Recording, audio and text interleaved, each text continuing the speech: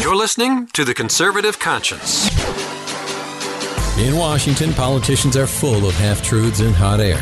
The Conservative Conscience is here to help you cut through the rhetoric and noise and explore the politically right way to think about the issues. You'll dive into one of the most insightful conservative minds in America. Conservative Review Senior Editor Daniel Horowitz. Using pure common sense and ignoring the groupthink, Daniel breaks down the major issues in Washington. You are now entering The Conservative Conscience.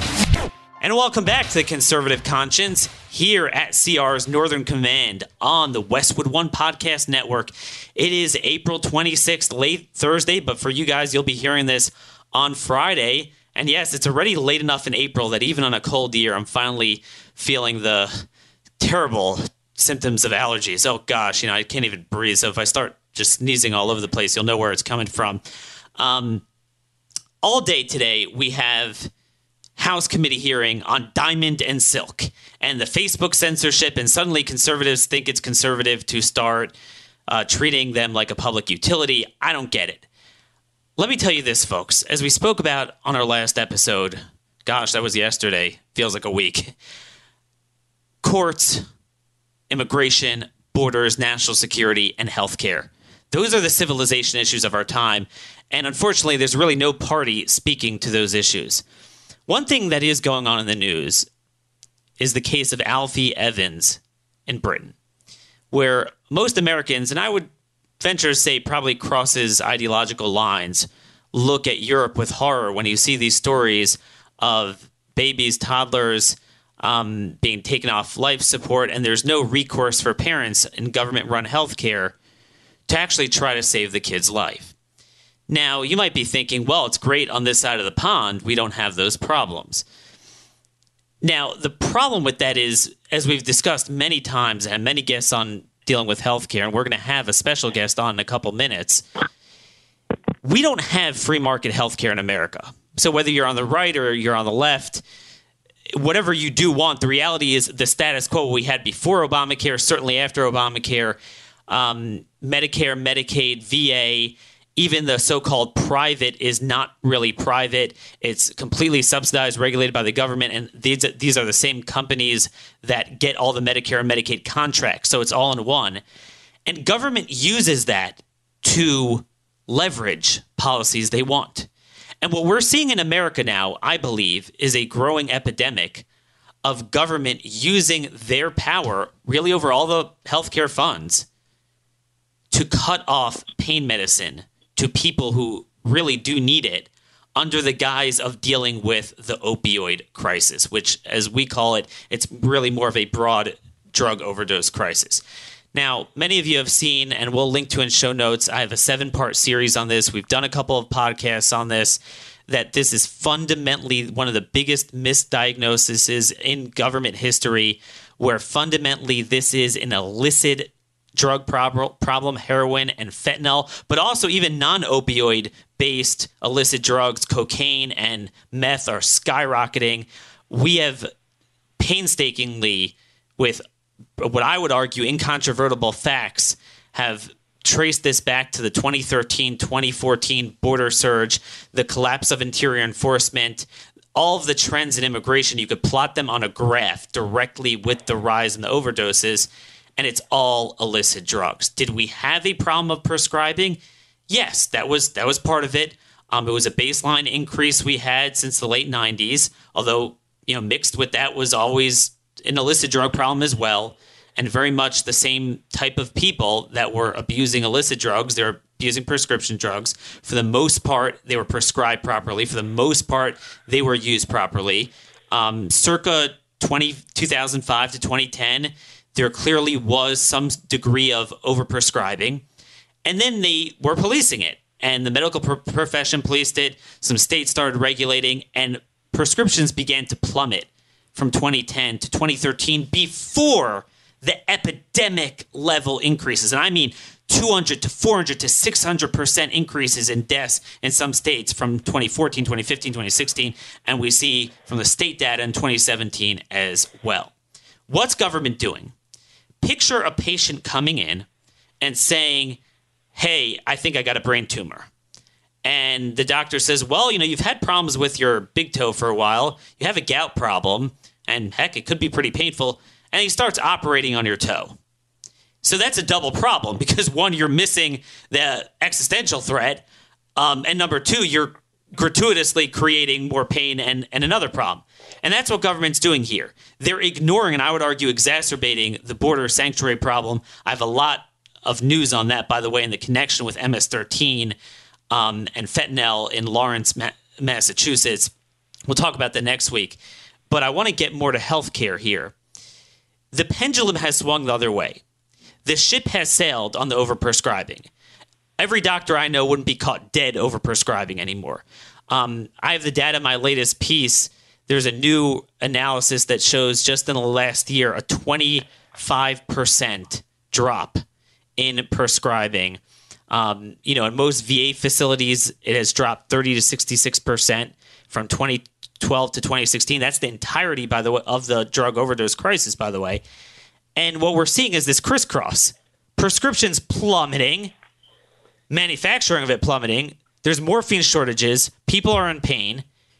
And yet there's more deaths than ever because, again, it's all, when I say all of the baseline increases, meaning in the state of Ohio, for example, only 14% of the deaths are from prescription drugs. But 100% of the public policy discussion is over clamping down on more prescriptions. So to introduce our next guest, Stefan Kertesz, I want to first give you one more piece of information I haven't talked about enough on the show. In 2016, CDC issued guidance to start cutting down on the duration and the dosage of prescription opioids like oxycodone. And the guidance is fine. I mean, it needs to be done carefully, although I would argue that, again, that ship has sailed for about a decade. We've seriously been clamping down on it. But now they are leveraging government control of the funding, which, again, Medicare and Medicaid are the big 800-pound gorillas in the room. CMS put out a rule in February warning that they might, given the input that they have, depending on the input, they might implement a rule to codify that in Medicare. And what that means is that they will not fund any payment for oxycodone pills more than 90 morphine milligram equivalents per patient per day. And that will affect 1.5 million people, largely stable patients that are not addicts, although they are dependent on this to live functional lives and to cut it off carte blanche. And again, because we don't have a private public, it's all kind of one mixed venture socialist system. The so-called private take their cues from Medicare because they also administer Medicare Medicaid contracts, and they are also cutting it off. And Dr. Stefan Kertesz wrote a letter led by 180 physicians warning that, wait a minute, the pendulum is swinging back the other way. You guys are cutting this off carte blanche. A lot of people are going to be in pain, and you're not even addressing or solving the real problem. Dr. Kertesz is a professor in the Division of Preventative Medicine at the University of Alabama at Birmingham School of Medicine. He also works at the Birmingham VA Medical Facility, has spoken all over the country about this issue. He's written amazing articles. I actually discovered him an article he wrote for Slate magazine. I learned a tremendous amount from it. It's colored a lot of my, or really fine-tuned a lot of my thinking on this issue. And I just, out of the blue reached out to him. And, unlike most people like that who are so busy, he actually responded. And he was happy to come on the show. And I'm finally excited to have a guy who actually knows the issue to discuss the issue. Well, Dr. Kertesz, are you on the line? Yeah, I am, and I'm really happy to be here. Well, thanks for joining me. And again, from a parking lot, I really appreciate you squeezing in that time in your busy travel schedule, discussing a lot of these issues. Let me just start before we get into the overkill, the problem with CMS's rule of Medicare cutting off, what they call high dosage prescriptions, or at least they won't fund it, which essentially means they're going to cut it off. I want to just discuss the trends. You're from the state of Alabama, and I think that's a great state to launch this to launch this discussion. Alabama has the highest rate of opioid prescriptions, higher than West Virginia and Ohio, which are, the epidemic states. And it's been that way for quite some time, although like every state, relatively, it's been going down, down, down since 2010, 2012. And yet, at least from the data I see, it's ranked number 45 in terms of overdose deaths. And then what I read in the latest AL.com article, I don't have the source data they're using, but just to quote them, heroin and fentanyl deaths saw a small decline, meaning after the tremendous baseline increase, but very recently, while methamphetamine and cocaine, which aren't even opioid-based, deaths climbed, and there was a significant decrease in prescription opioid deaths. Are we treating the wrong thing? Well, I think we're at least proceeding in a very imbalanced way right now. So we're very focused on pill control. I actually accept the idea that very excessive prescribing probably led to the development of our national opioid market. But the effort right now needs to be focused on assuring that people who have addiction have some way to get treatment for addiction. And the people who have dependence on opioids, it may not be always an entirely wonderful situation where they're receiving prescription opioids, but where they're moderately stable, that we don't destabilize those individuals. So we've kind of messed it up right now. And it's true, Alabama is a high prescribing state. There's a lot of reasons for that. And it has been a low overdose state, which just gives you a sense that this is a complicated issue. And it isn't as if all addiction and all overdose simply tracks with what happens on the doctor's prescribing pad. I'm going to link to this in show notes, this journal article you wrote, a peer-reviewed article, as well as just some of the articles you've written in some media, where you discuss even, before the big illicit drug crisis, circa 2013, 2014, still going on, still increasing. But even before, where, it was very much viewed as a prescription drug problem, you wrote that the causal association, meaning the rise in prescriptions, the rise of deaths, is not entirely straightforward. There is poor geographic correlation, which we spoke about, between opioid prescribing and overdose prevalence. And the CDC reported that de novo addiction among patients receiving chronic opioids for pain is infrequent at low doses, affecting 0.7% of persons receiving 36 milligrams morphine equivalent, rising to 6.1% among persons receiving 120 MMEs. Similarly, most persons treated for prescription opioid use disorder do not have any chronic pain diagnosis. And what I saw from your co-author in some of your articles, Sally Sattel, as well as what she wrote as a standalone in a Politico article, that even among the prescription deaths, a lot of them are mixed with illicit drugs. So they're not your guy that has no emotional problems, no, let me ask you this. How many people in this country fit the following description? They're emotionally healthy. They're mentally healthy. They're culturally healthy. It's just the physiological back pain, chronic back pain. They're in terrible pain. The doctor prescribes something and they can't control themselves and take too many, or the doctor has a wrong prescription, or they're like, screw it, I'm taking heroin, and they die. How many people is that? That's a tricky number. We know there's over 2 million people who have opioid use disorder in the country, but that doesn't mean they all started as pain patients. Most of them didn't start as pain patients, but some did.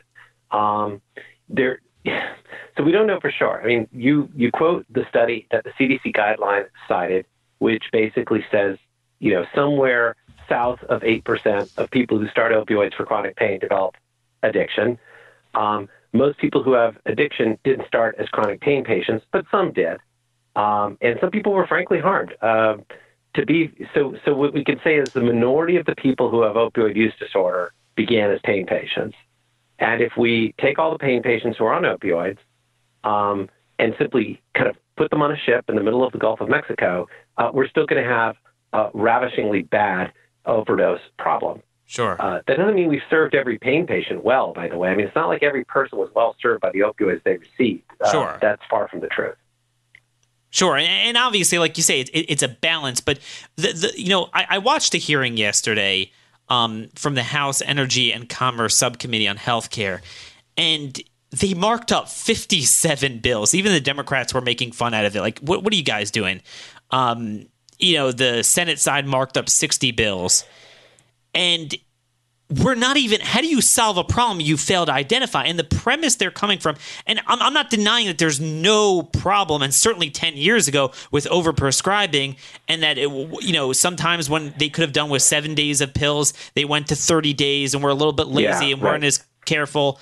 And we'll talk about that. But, what I can't wrap my arms around is both Republicans and Democrats and Trump and the Attorney General, whom I'm close with, Attorney General Sessions, and I agree with what he's doing on the border immigration side. But when it comes to healthcare, he says he's going to, they want to just have this kill switch with the DEA, cutting off even more manufacturing of opioids. And the premise that I'm hearing from everyone is this, that there's something physiological, chemical in these pills the evil pharmaceutical companies put in, that once you take them, they irretrievably orient your brain in a certain way and you're done. And what I'm seeing is that there's an element of it, but it's mainly in the people abusing other stuff. It's mainly illicit stuff. It's mainly mixed with illicit stuff. And it's a small percentage of the pain patients. And a lot of them live stable lives only because they have it. What am I missing? Yeah. No, I mean, there's at least two parts to this. First of all, there's this great hope that you can arrest addiction if you make sure no pills are prescribed, or that the number continues to fall rapidly. And if you were to say to me, Stefan, do you want opioid prescribing in general to be lower over time than it was in the past? I would say yes. The problem is that it's not the case. It really isn't the case that everybody who's prescribed an opioid develops addiction. In randomized trials of opioids for chronic pain, over 50% of patients cannot tolerate the medicine. They're obviously not magical pills if over 50% say, I can't hack this pill. I can't tolerate the side effects. There is a real percentage who benefit, as best I can tell, and we can have a long debate with some of my fellow scholars about what constitutes benefit. And there are a percentage who are harmed. So it's certainly not first in your drawer for people who have complex problems. But what you see at the congressional level and at the legislative level and at the health systems level is everybody wants an easy solution. For a while, we had a complex problem called pain, and everybody wanted an easy solution to that. And the idea was, if we just push out these pills, all this pain will kind of get magically wrapped away, even though pain itself is really complicated, and it heavily involves mental health and mental conditions and social situations, all of which ideally should be addressed. So we took the magical solution of pushing pills and got a big mess. Now we're into a new kind of magical solution, which is called pulling pills. And we have a complex problem called addiction. Not everybody gets addiction. Not everyone's equally vulnerable to addiction. And our thought is, we're going to wrap this up if we can just pull those pills out. Well, that's an easy target if you're a legislator looking for an easy hit. And if there's some evidence of progress in the next 1 year or 2 years, you can make a pill number go down. But sadly, it's again a kind of magical hope that this one avenue is going to change everything. And it's not very realistic. And again, it's interesting. I think what you were referencing there is in the 90s, how now government's taking a meat cleaver to this to clamp down on prescribing painkillers. But in the 90s, government was largely responsible for pressuring the medical profession to get into it.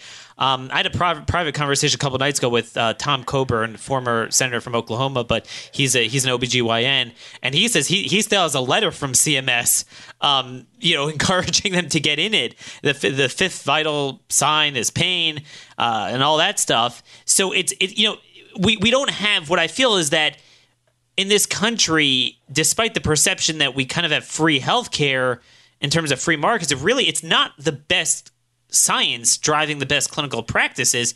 It's kind of this capricious, erratic pendulum swing, in order to address a political problem. And, I'm just scared there's going to be so much collateral damage here. So two things. One is I actually think the push to prescribe was very much a partnership of private market interests and governmental interests simultaneously, a mixture of this is a good thing to do, and this will make money as well. So the pushing of the pills, to me, there's blame to go around. But now we're in the pulling phase, and it's again a partnership. If you're a corporation, you want to contain the liabilities that might apply to you. So you say, well, we'll squeeze down on pills, and we can then show our public, our stockholders, and our government payers that we are contain that liability by reducing the number of people receiving pills. If you're a government agency, you're under pressure. The folks at CMS who actually did revise their plan after they received feedback, they were getting OIG and GAO reports saying, this many people receive pills. Those reports didn't really take into account how the CDC guideline was really written, but they just basically said, this many people receive pills. What are you doing? You're asleep at the switch. And so the natural response, if you're a bureaucrat, is to say, well, I'll do something ASAP. But there is collateral damage. That's my impression from many, many anecdotes and from observing patients. And I'm concerned about people who are being caught in this pendulum and potentially losing their lives. Because, I spoke a while back with the Ted Cruz campaign. It's just interesting to just see how this evolved. I say Ted Cruz because he was a presidential candidate, and he was campaigning in New Hampshire. It's one of the early states, and it's pretty much a top 3 epidemic state. And, we had a presidential election in 2008. We had one in 2012. We had one in 2016. 2008, 2012, this wasn't an issue. We had, like many things, it was a general problem in the country. It wasn't an epidemic. It suddenly, and this is what nobody on the other side of this debate could explain to me, what the blank happened circa 2013 to 2015 to precipitate that. And I have my theories on it. But, they went around New Hampshire door to door. They were doing door knocking. And, you could imagine you're a presidential candidate. You got your tax plan. You got, you talk about Obamacare, certainly, and national security, immigration. And suddenly everyone wanted to talk about the drug overdose problem, that people are dropping like flies suddenly. And, because this was, let's say, 2015. And that's when it started around 2013, 2014. And, I live in a very faith-based community outside of Baltimore, Maryland. The culture is antithetical to drug culture, but nonetheless, the kids, it's tough to raise kids nowadays. And in my entire life, I've never seen what I've seen in recent months and years, that just people losing children left and right. And they're not chronic. Yeah. They're not pain. It has nothing to do with pain. It's the same culture of drugs that we've had, that they get in with the wrong crowd, except now because of the ubiquitous availability and the cheap, pure lethality of the drugs. Yep. And it's laced with fentanyl.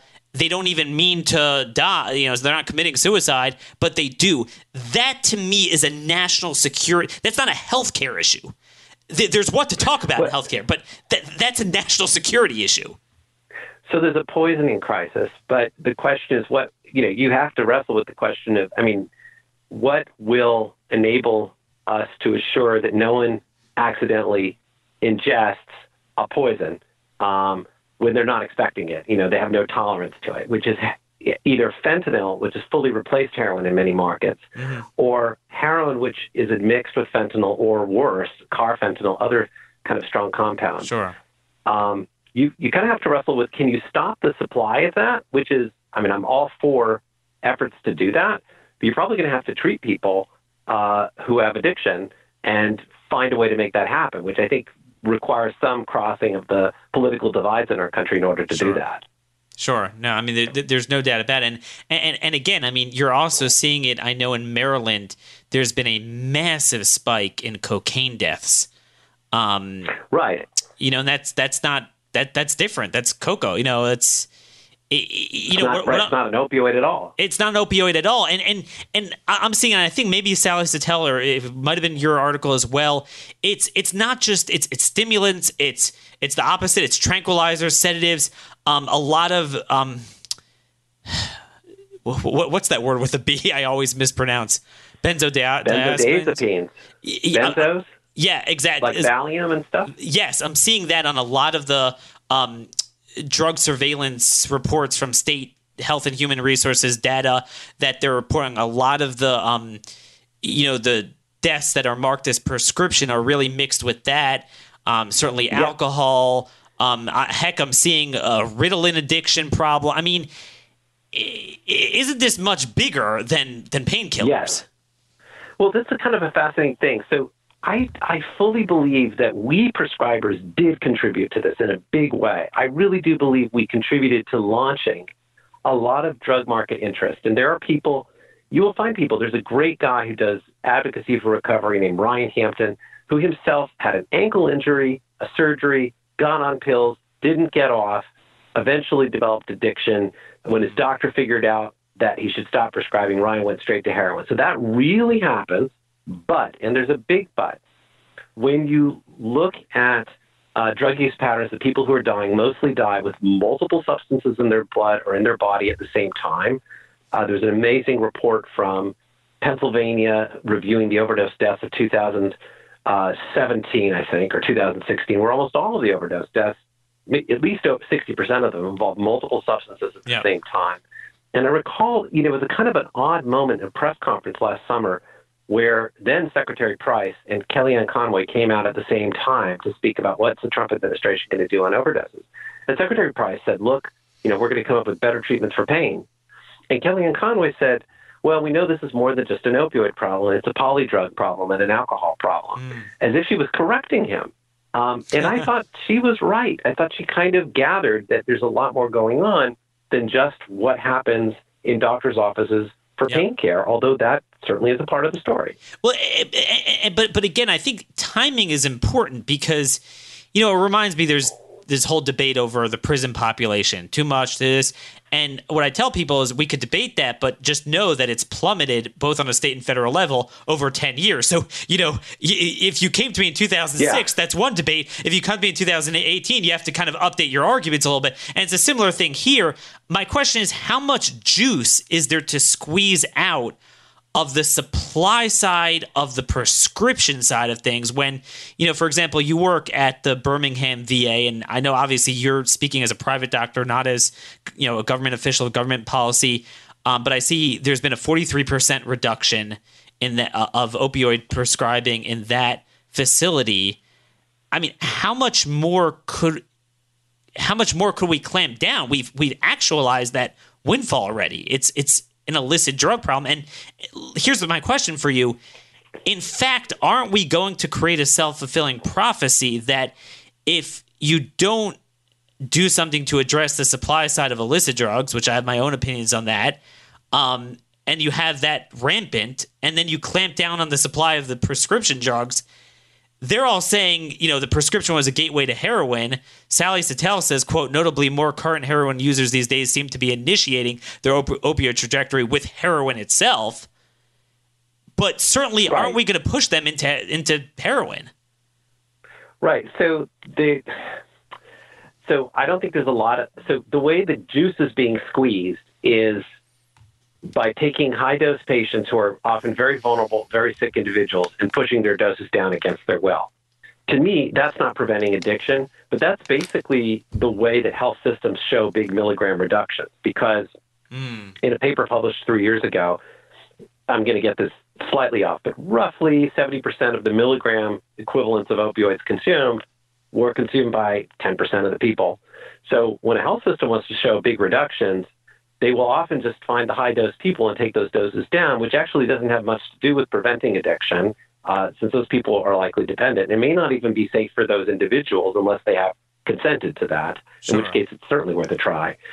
So I don't think there's a ton to be squeezed there. I'm very supportive of, say, starting opioids less often for people who have new pain problems or using just a few days after surgery as opposed to 30.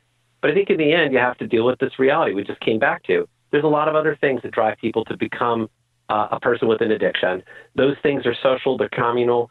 You remove one supply, supplies of other things become attractive. So I'm not against supply control, but we're going to have to address the underlying community factors that drive some individuals into addiction. And that's going to be harder work. It's going to require all of us to play a role. Yeah, and obviously, I mean, the way I'm oriented, my outlook in life, I certainly don't like being dependent on anything. And I understand that you'd want to, be as conservative as possible on that. But again, you need doctors and science driving that when you have this meat cleaver approach from government, especially at a federal level. I mean, you can't do that because like you're saying, I mean, What I'm hearing from a lot of doctors, and by the way, folks, email me at dhorowitz@crtv.com.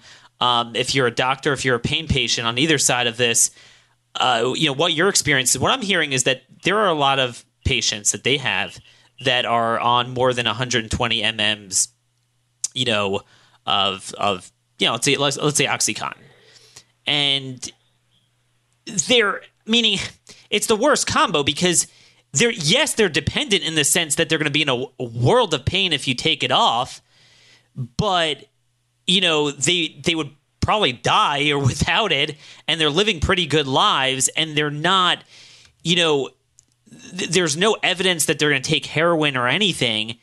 What would happen if you suddenly say no more than 90 MMEs? Well, basically, some number of those people will come down a dose. They might not feel worse, particularly if they're voluntary. And some other number, which we don't know how big the number is, will basically fall apart. They'll fall apart because they become dysfunctional medically, they become dysfunctional psychologically. Some number among them go to the illicit market and try to buy heroin, although a lot of older disabled people do not do that. That would be the last thing they would do. But unfortunately, some number of them will find that they can purchase a gun and shoot themselves, which is a very bad outcome. Could you talk about that? In the name of protecting their health. Could you talk about that more? You referenced suicide in one of your pieces. I can't remember. Is there a growing trend with that?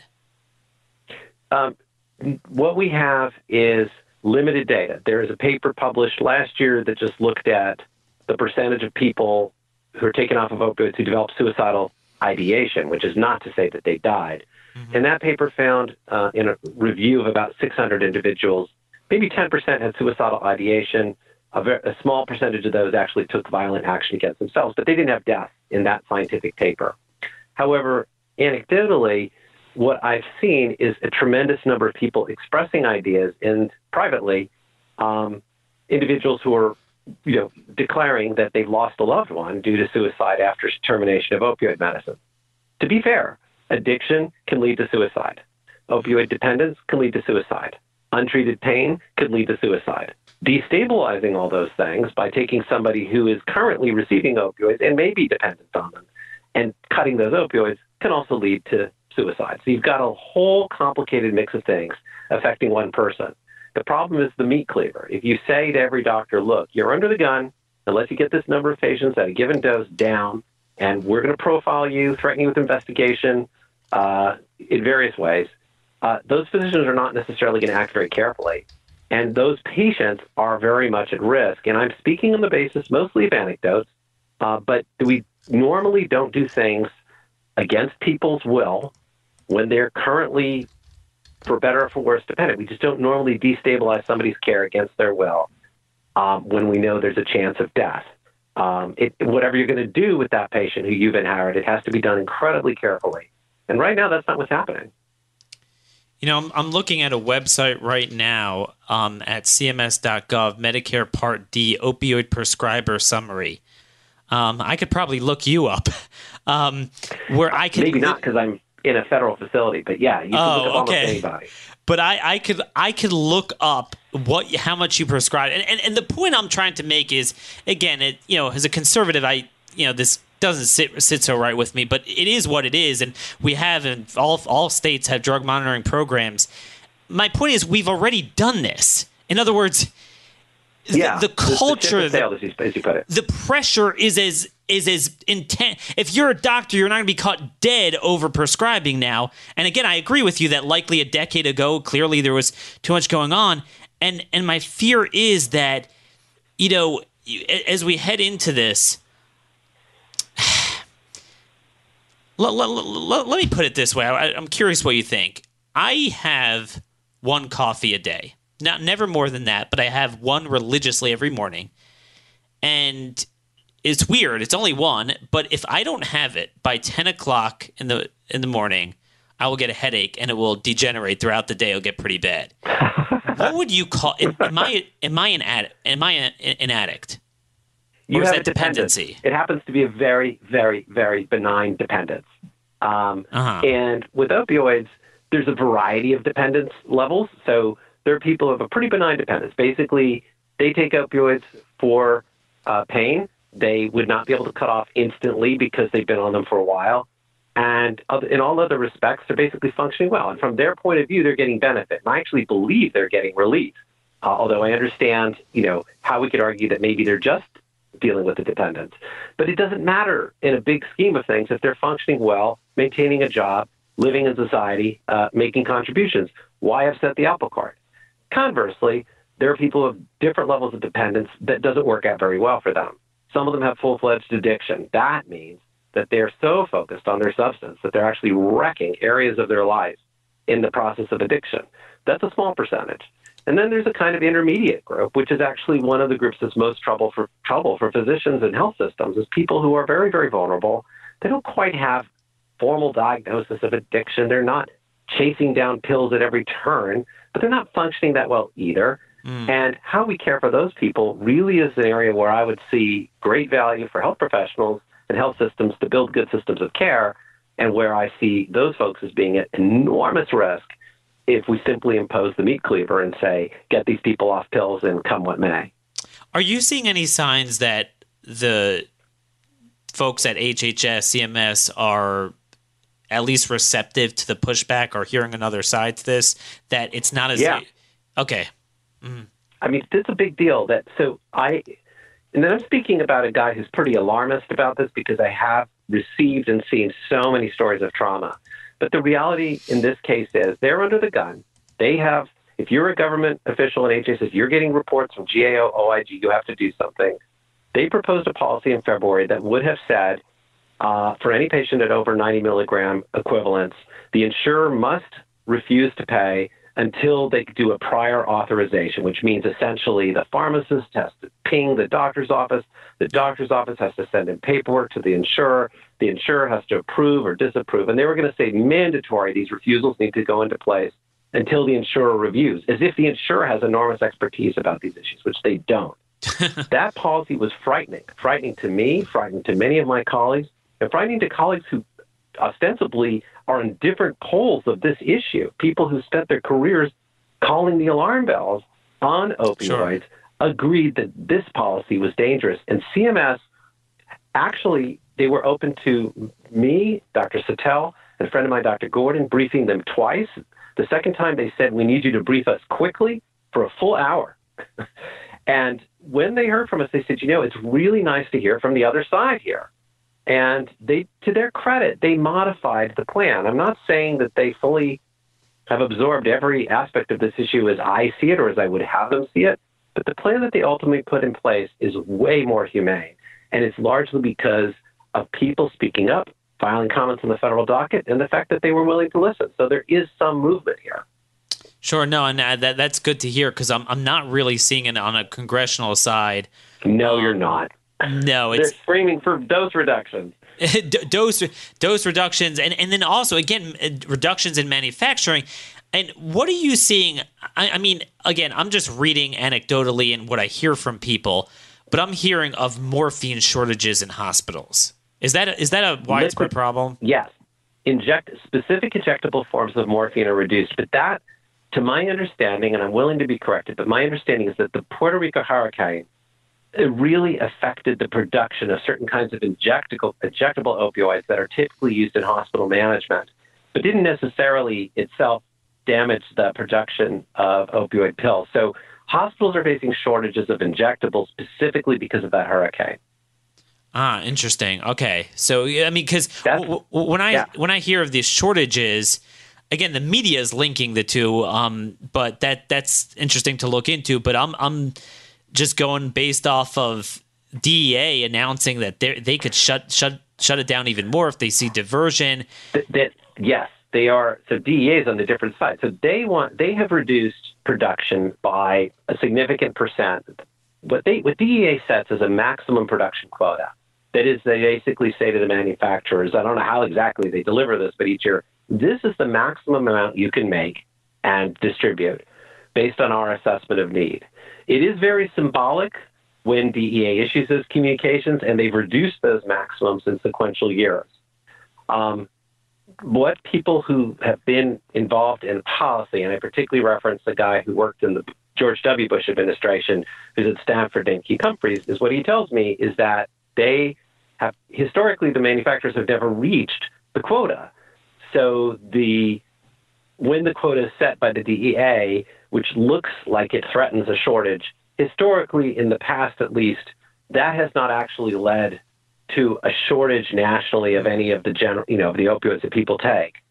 I am worried about their proposal for this year because there are some stories that come to me of pharmacies that are essentially out, but I don't have proof that their proposed further reduction is necessarily going to adversely affect patients. However, it just looks to me like a major symbolic communication more than something of substance, which would deal with either treating addiction or trying to figure out a way to help people avoid getting poisoned by fentanyl. Definitely something to look into. Whether that's linked up, because they're pretty adamant about that, and I know the Attorney General passed around my articles on the immigration side, but on the healthcare side, he's really kind of just treating the medical profession almost like the drug cartels, and it's just this is what I don't understand. I mean, I've read the DEA reports on West Virginia, all the reports they put out on West Virginia. And again, a lot of it's illicit. It's not even opiate. A lot of it's meth is a huge problem there. But the thing is, the OxyContin, the overwhelming majority of the decedents in there, they didn't get it from the doctors. They were peddled from the same drug cartels based in Cincinnati and Detroit. The same and then you have the secondary folks bringing it into the rural areas, but the same guys bringing in the heroin, fentanyl, meth, they're bringing that in. I'm not, you know what I mean? That's a problem, but that's not a doctor problem. I mean, you could have a malevolent doctor once in a while, but like you could have a bad cop. And in Maryland, we had Baltimore police, caught up with the drug ring, but that's not fundamentally the problem. Yeah, and I think that I'm very worried about the effort to see medical care as a criminal enterprise. Part of redistribution is from criminal cartels. Part of redistribution, though, does involve the patient who gets 120 pills, takes 60 for their pain, and sells 60. So in those West Virginia communities, I think there were, was it Virginia or South Carolina communities, there were counties where the pharmacies were issuing legitimate prescriptions in very large numbers. We don't know the stories behind all the individuals who received those prescriptions, but it seems likely that there's a fair amount where grandma would get a bunch and somebody else would grab half of them because they were just looking for a quick high. And you could argue that the doctor who prescribed to grandma should have been monitoring grandma more closely. But that's different from saying the doctor was a criminal. And right now, most physicians are feeling incredibly at risk professionally, legally, criminally, unless they make this rapid shift in care, which very often is not in the patient's best interest.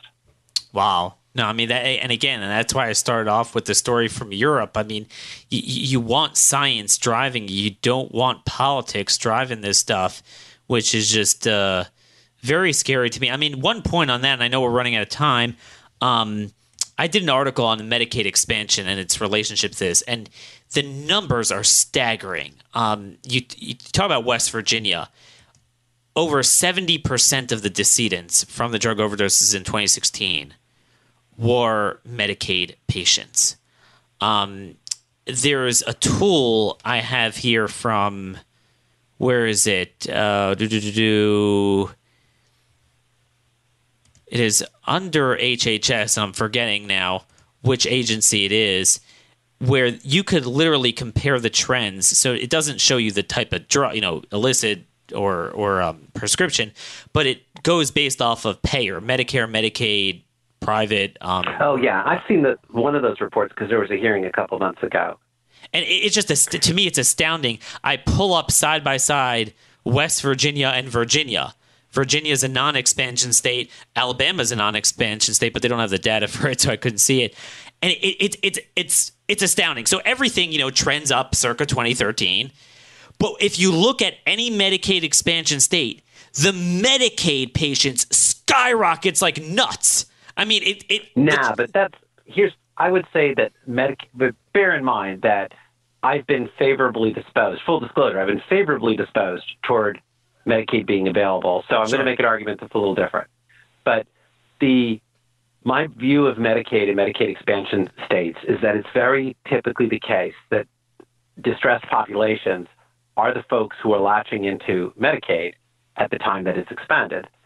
So, the equivalent, so there is a role with medications that might be obtained through Medicaid, but I think what's really happening is you're grabbing up into the Medicaid program the people who are at highest risk to begin with, people who are often single unemployed adults with a lack of the kind of community supports and connections that you would want people to have to develop work, to make a contribution in one way or another. So I see, I personally don't see you're Medicaid saying correlation as spiking this. You're saying beyond causation, it's correlation that to begin with, this was always the demographic that were probably already hooked into meth, heroin, no matter what. So, you put them on Medicaid, they'll abuse, they're more prone to abusing it. But I think the one thing that I do see with causation a little bit is, I always tell the story, the only ailment, thank God, I have are spring allergies. And I found nothing works for me but the steroid-based nasal sprays. The Flonase just doesn't, that stuff, and obviously the Claritin just doesn't do it for me. And I mean, this stuff is really expensive. It's $300, $400 a pop, and it's pretty small. So if you want it to last you for the full 2 months of peak season, it's going to cost me $1,200, and I'm not going to pay out of pocket. Yeah, I'm just not going to pay $1,200. So what I do is I pick the worst few weeks, and get one, pay a few $100s, and then the rest I toughen it out with Sudafed, other stuff. But if you told me I didn't have to pay, heck, I'd binge that thing so that when I'm on radio and doing TV, I never have that tissue lint flying out. I never even have the inkling to sneeze. And what I'm seeing, and I have tons of data on this Medicaid piece trying to dig up here, is that when you tell me the visit to the doctor is absolutely free, the follow-up is absolutely free, the prescription is $1 for who knows how many OxyContin. I mean, that's where you're going to see the doctor shopping, because there's no inherent financial check on it. And that's my concern with it. That's the moral hazard argument, right? That's the idea. I mean, and the challenge is if you're right that people will consume a whole lot of everything if there's no cost to it. And if you're a distressed individual, the reality is, why do so many opioids get prescribed in complicated human situations where we would argue in retrospect they shouldn't be? It's because they have complicated forms of distress where the actual resolution might involve maybe some physical treatment, but maybe some mental treatment, and maybe getting involved in scouting or in getting a job. I mean, all those things can help restore you from your own distress. So I guess I think it's a fair point. The flip side is that I would want to build up the alternative ways of obtaining resolution, connection, and resolving isolation, which are all things that, to my mind, drive people to doctor's office complaining about things that hurt, some of which are just terrible diseases, but some of which are essentially pain that has come to feel horrific because the person doesn't know how to present the real need, which is social, spiritual, occupational isolation and disconnection from others. Yeah, no, I mean, that's the thing. By the way, on Medicaid, it's just an amazing data point. I'm reading that, they talk about the quadrupling of overdoses from painkillers from 1999 to 2013. According to 2016 Health Affairs study, guess what else happened over that same period? Out-of-pocket spending on opioids declined. Right. I mean, in every category.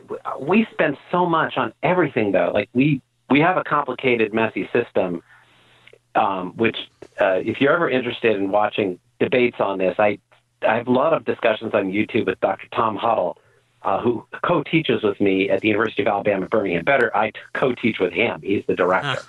But the complicated nature of our system is that we both have high expense from the private payers, high expense from the government payers, and high expense out of pocket all at once. And all the middlemen. Yes, every middleman gets a take. Yep, all the PBMs and the bill bill payers. Yeah, obviously. But it's just interesting that the out of pocket payment declined from $4.40 to 90 cents, roughly a factor of 4 to 1, almost commensurate with the increase. And wow, I'd love to see that. Send it along. I want to look at it. Yeah, we're gonna have to trade a lot of this stuff. Yeah, I need to see more of your stuff, and that's the thing. I need to get better educated so I could give over to some of these members, organize these hearings. I know we're running out of time. I could talk to you forever. One quick question, so someone that's roped into heroin, is there really a way to get them out of it? Is there a fact-based, evidence-based treatment that's shown to work? Yeah, I mean, on average, first of all, on average in randomized controlled trials, the treatment that seems to be effective involves access to a medication that binds to the very same receptors, sometimes in a different way, and for most of those people, they will also wind up needing social and psychological support in the process. But but one part of the treatment that clearly is effective is medication. Those medications include methadone, which is still, for many people, a dirty word. Buprenorphine, which is usually packaged with an opioid antagonist, means opposing opioid medicine at the same time. That's called Suboxone. And the third that's now market approved is Vivitrol or long-acting naltrexone. Those three medicines have efficacy. That doesn't mean that they work perfectly for every person. That doesn't mean that every human being who's ever had addiction has to receive a medicine for it. But in randomized trials, they're effective. So they have to be part of the picture. Wow, for sure. And folks, I mean, this is the type of discussion we need to have in Washington. Just the facts, what is actually going on. And this is not even a right or left issue. It's just so vital. I mean, like I say, I see it in my community. Everyone sees it. One thing I'm seeing, just interested with all the state data I'm going through. I like going through the state data because a lot of them do have more up-to-date 2017 picture. Yeah. And what I'm finding interesting is that overwhelmingly these deaths are younger and they're men. What does that tell you? Young men. Well, I think drug use disorder is somewhat more common among men, and access going into the illicit market and buying stuff. I mean, plenty of women have addiction and do wind up getting heroin and fentanyl and dying. But younger adults are more likely to develop addiction. There's a meaningful contingent of people who will qualify as having addiction in their 20s, even early 30s, and then remit as they get older.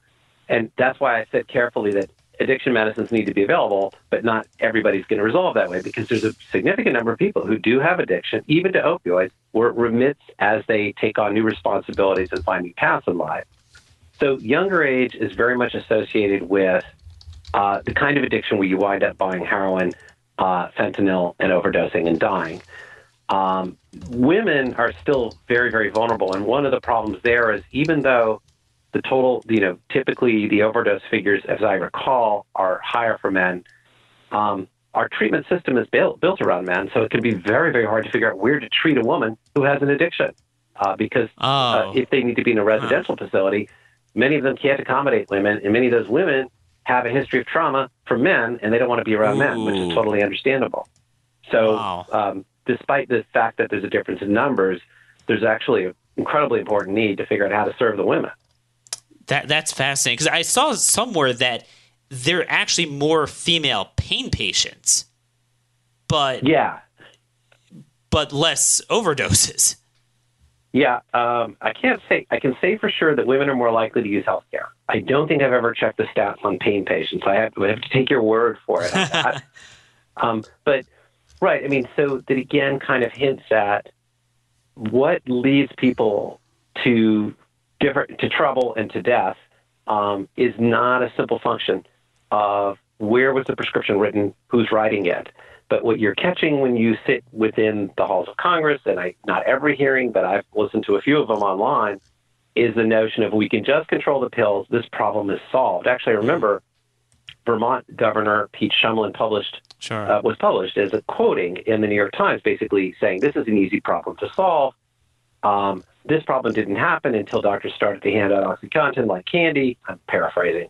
Sure. If we just put our minds to it, we could fix this problem with a click of our fingers. Oh my gosh. As if, I mean, that's in that kind of thinking.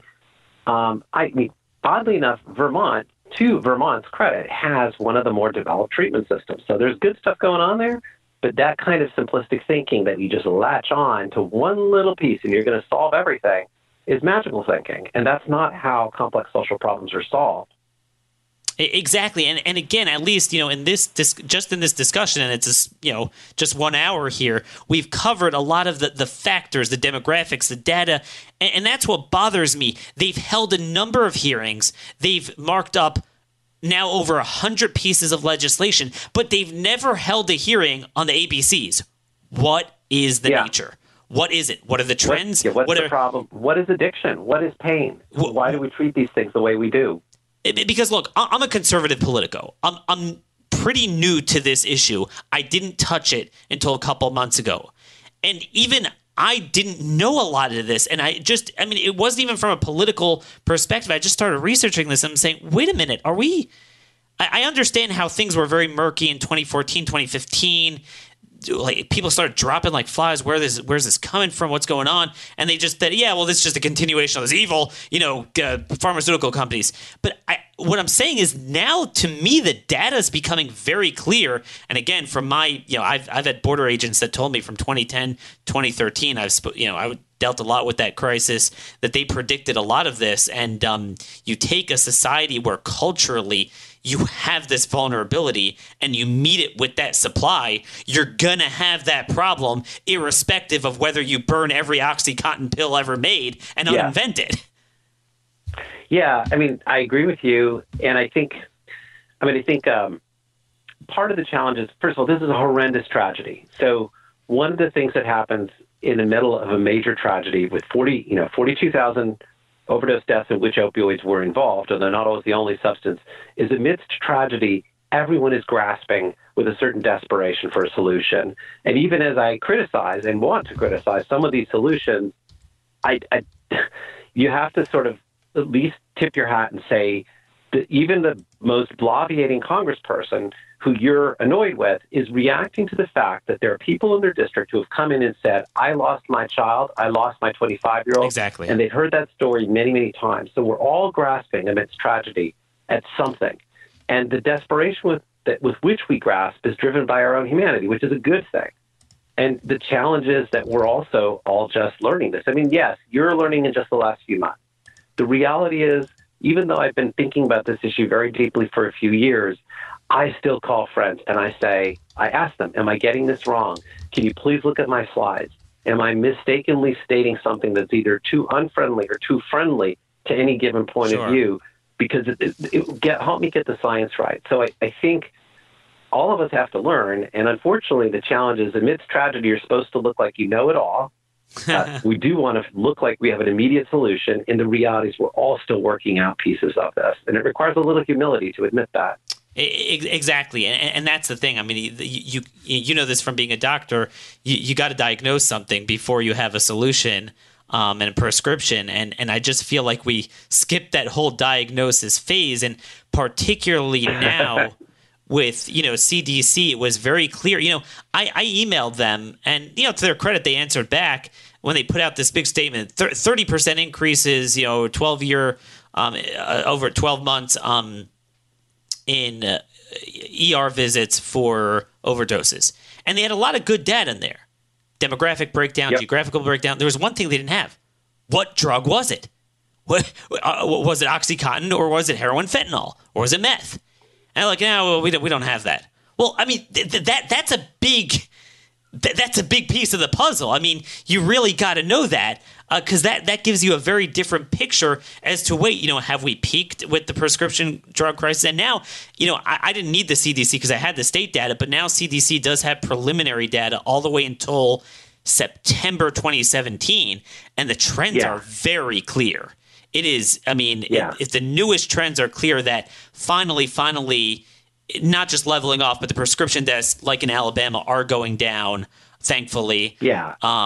Even as They're other stuff. infinitesimal in my county. Yeah. So I mean, I'm not trying to deny that there's what to do, what to target in a targeted way. Maybe there's a certain population we could, work with, but across the board, when you see these people dropping in their 20s, now, once in a while, you could have a chronic pain issue, but I mean, when you see data like that, for the most part, it has nothing to do with that. It's the, the cultural stuff that it's now laced within. I've had border agents tell me, off the record, that they have seen marijuana-laced or fentanyl-laced marijuana coming over.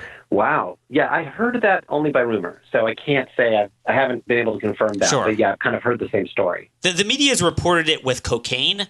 That already, I think, is reported. I saw one article in Florida that there's speculation this girl might have died from marijuana with fentanyl in it, but I don't think it's ever been confirmed. But I mean, again, if that's true, that's game over. I mean, that you could, I saw one Democrat official said today they want to spend $100 billion. I mean, you could throw whatever money you want. That's, if Bashar Assad comes to our border and has a distribution network of nerve agent, and I say, let's go after the morphine in the hospitals, I mean, it has nothing to do with anything. It's not. Yeah. That's not where it's at. So the challenge that I would hear from people who are opposed to supply control, and I'm kind of sit in the middle on this one, they will say, look, you control the supply of this one, something else comes up in its place. So they basically would say supply control doesn't work. Sure.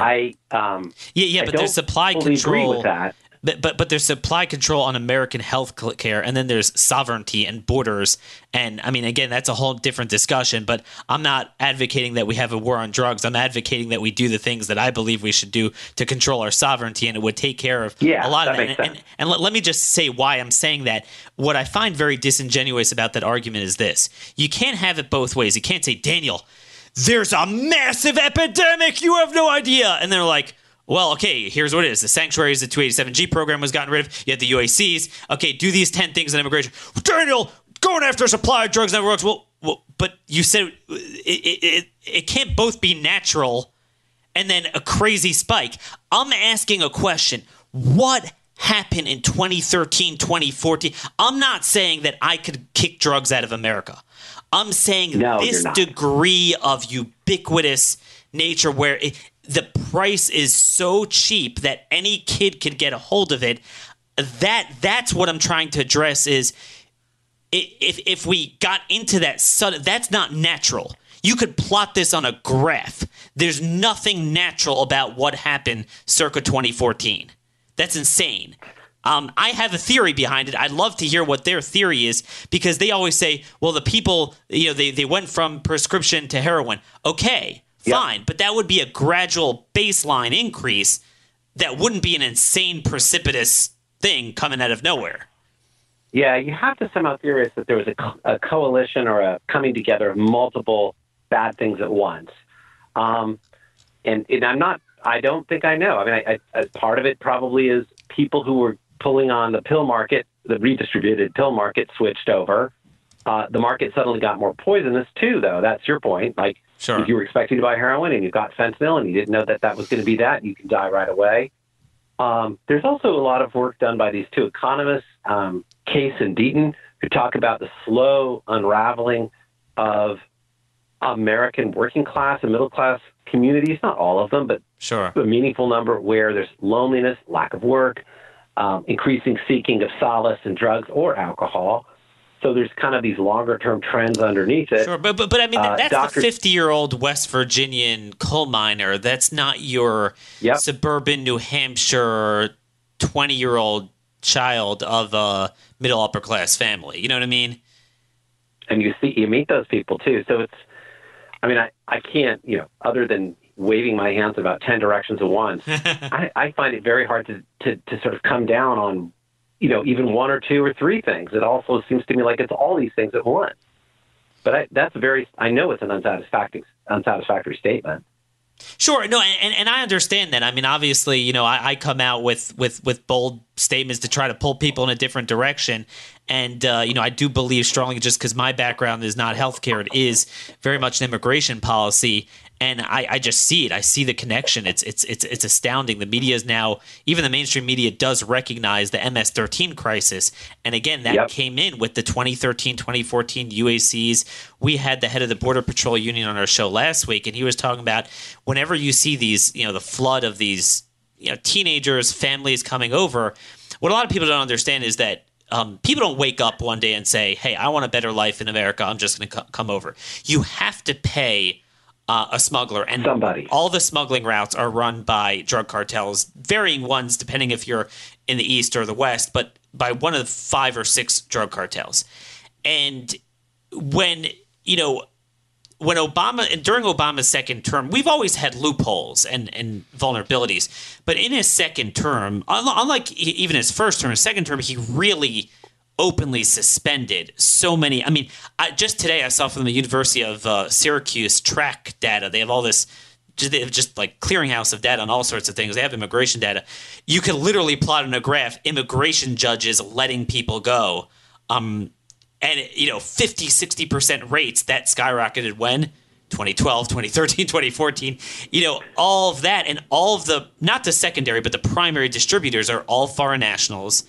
And, it's very hard to land a conviction in American criminal justice when it's a foreign national. You just throw them out. But, we're not. And wow, right. You deport, but then they could continue to, I guess, is the theory here that they might be deported but continue to engage in the drug trade and permit the reimportation of highly toxic drugs? Sure. I mean, it's garbage in, garbage out, meaning the same way we got here within a few years. According to DEA, the poppy fields in Mexico tripled from 2013 to 2016. And part of that, again, is because every single person who crosses over, whether they're a drug mule, whether they're a bad person, whether they're just seeking a better life in America, the proceeds all went to the drug cartels. And that is why there's a whole nother aspect to this. And, even if someone draws a different conclusion than I am, I'm just very disturbed that we're not even discussing this when, in a state like Ohio, which is one of the worst states, 80% of it is this. This is the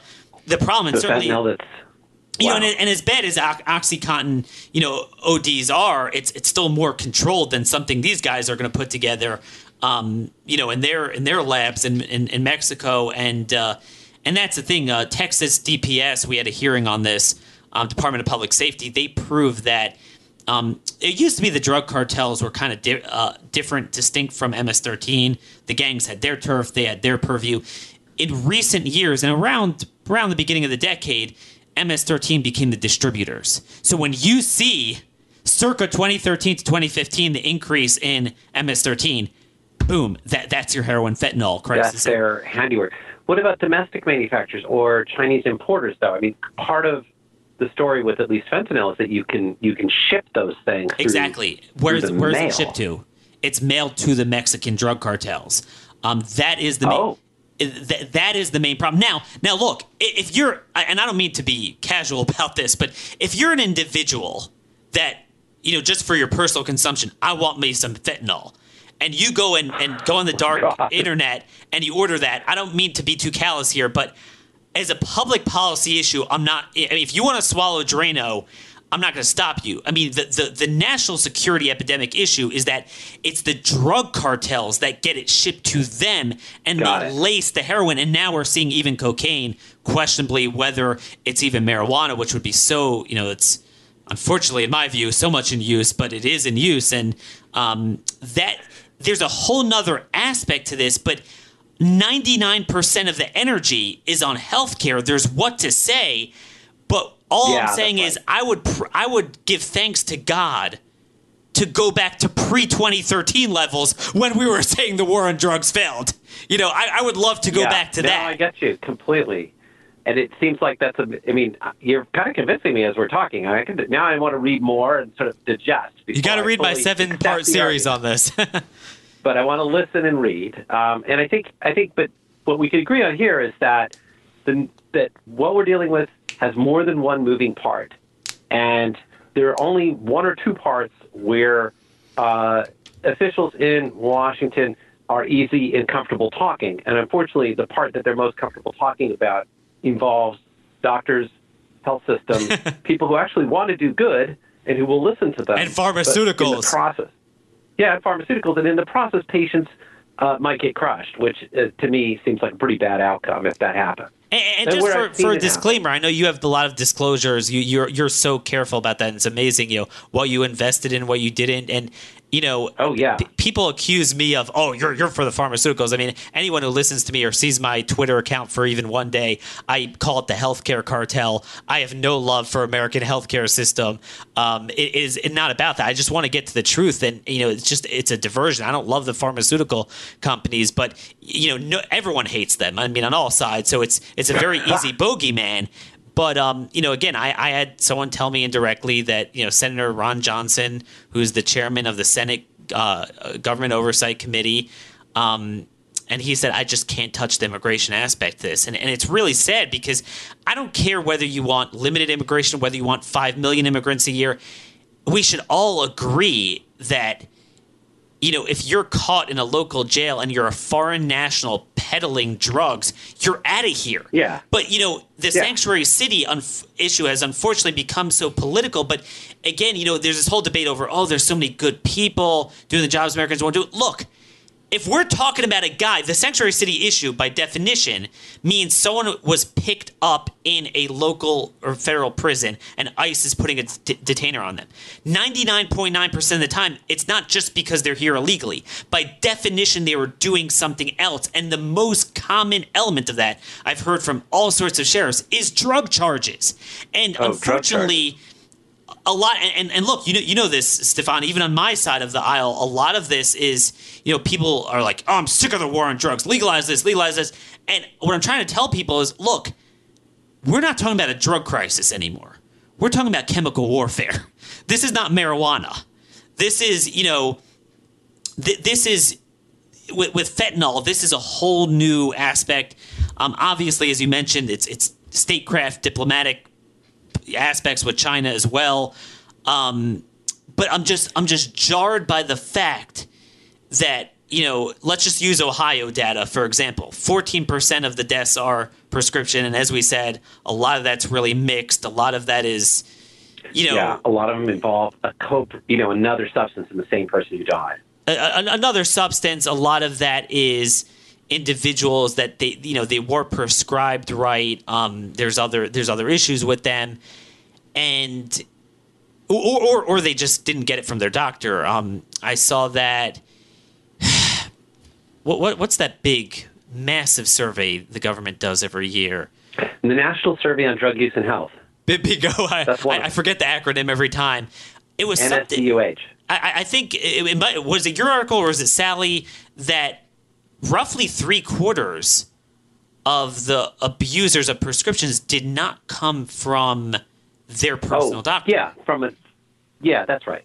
So that's the National Survey on Drug Use and Health. The basic finding is that most people who report having misused a pain type of pill, a prescription type of painkiller, most say they did not get it from a single doctor, although then when they're asked, well, where did the person who gave it to you get it from? It's usually from a doctor. So we doctors are part of the chain when someone misuses prescription pills, but it's very often not necessarily the person we just gave it to, the person they redistributed it to, which means we have to be careful. Actually, that's a strong argument for either not prescribing opioids when you really don't have to, like a sprained ankle, that kind of thing, sure, or to providing a small number because most people never finish the pills. And why do you want pills sitting in the bathroom that no one's going to take? Or at the very least, make it easy to get rid of them. Make it easy to dispose of them safely. No, for sure. But it's very hard to set a national standard, as you guys noted on that. You just reminded me of just one interesting question I had on the medical side. Someone who's really in bad shape and they're doing heroin and all this stuff. Naturally, aren't they going to have a lot of physiological problems resulting from that will make them in a lot of pain and it will be a legitimate prescription then? No, I mean, I've read this. I read this riveting account of this. I got to send this to you, and I don't remember. It was this Philadelphia ER doctor, wrote an article in the Washington Post, and he wasn't even so much taking a side. It was a riveting narrative of what type of position these guys are put in every day. And he talked about this heroin woman coming in every day, and he didn't believe her, but then he discovered it probably was an ulcer. And I'm just misjudged. But it's so whatever pain, the thing that we're calling pain, particularly chronic pain, is itself an experience that is related to, in part, what signals come from the body, but ultimately your brain decides that you are in trouble. And that pain experience is a brain-generated experience. And the reality is that the people who are the most troubled, the most vulnerable, the people who have the most illnesses and the most social stresses, including past addiction, if not current addiction, for them, pain is often much more prevalent. So if you decide you want to take care of vulnerable people, you want to take care of people who have high rates of addiction, who have high rates of social distress, and I mostly worked with homeless people most of my career, you're going to see people who have many of the behavioral risk factors that make opioids potentially a bad choice, but who have really awful experiences of pain where, part of what's going on is their brain is taking a physical cue and saying, I'm in deep, bad shape right now. And that's because their lives have been catastrophic. And, the tricky thing about opioids is actually they affect not just your perception of pain, but your emotional experience of pain. I mean, that's precisely what makes them great and what makes them horrible. I mean, they both, that emotional effect of opioids is the thing that makes them particularly helpful for severe pain. And it is precisely the very thing that makes them addictive.